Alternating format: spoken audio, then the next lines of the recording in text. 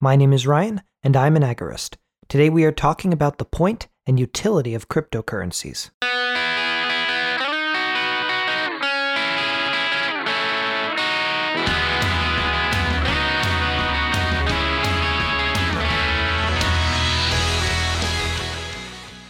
Crypto is all over the news right now. Look one way, and you'll see news about the wildly high dollar value of Bitcoin and other cryptocurrencies. Look another way, you'll see news about Ripple, Coinbase, and the state war against crypto. I read about as much crypto news as I can find, but the strangest posts about crypto are those I find on social media. There is widespread obsession with the price in dollars of cryptocurrencies. You'll also regularly hear terms like investment and diversity and capital gains in relation to crypto. I find it frustrating, to say the least. Cryptocurrencies were created as currencies, not investments. They solve problems that have never been solved before. Until now, there's never been a way to instantly send money to anyone in the world, person to person, without any middleman. With cash, you can do person-to-person payments easily, but you can only do it locally. With money transfers or card payments, you rely on multiple banks to get the money from point A to point B, and a bank is always left holding the money, not you, the individual. Plus, it takes multiple days for a transaction to close.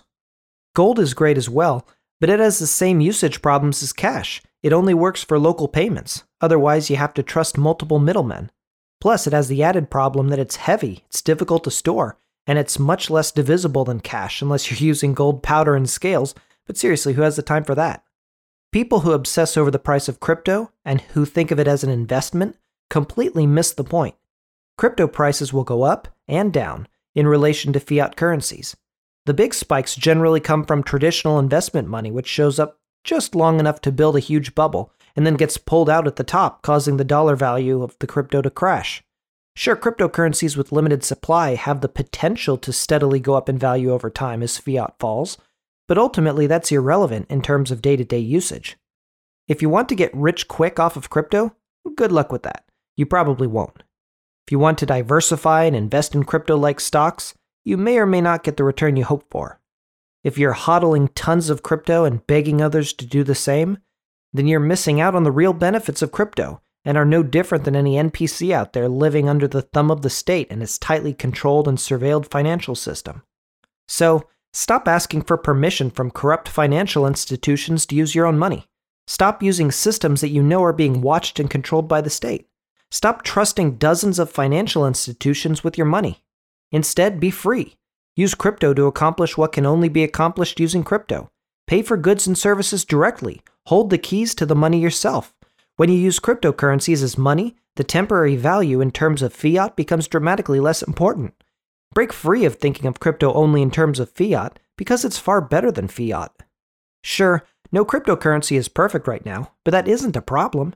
They're each a step in the right direction. Do you not use SSL, TLS when you browse the web? Sure, TLS isn't perfect, but it's our best option on the clear web right now. When a better alternative arrives, we can use that instead. Technology is never in a finished state. There's always new innovation around the corner. What we do is we use what we have available to us and grow and adapt over time. It works for internet protocols, and it works for cryptocurrencies as well. The best days of crypto are ahead of us, not behind us, and it has nothing to do with the fiat value. The value of cryptocurrencies is in their usage as money. This is Techno Agorist, episode 49.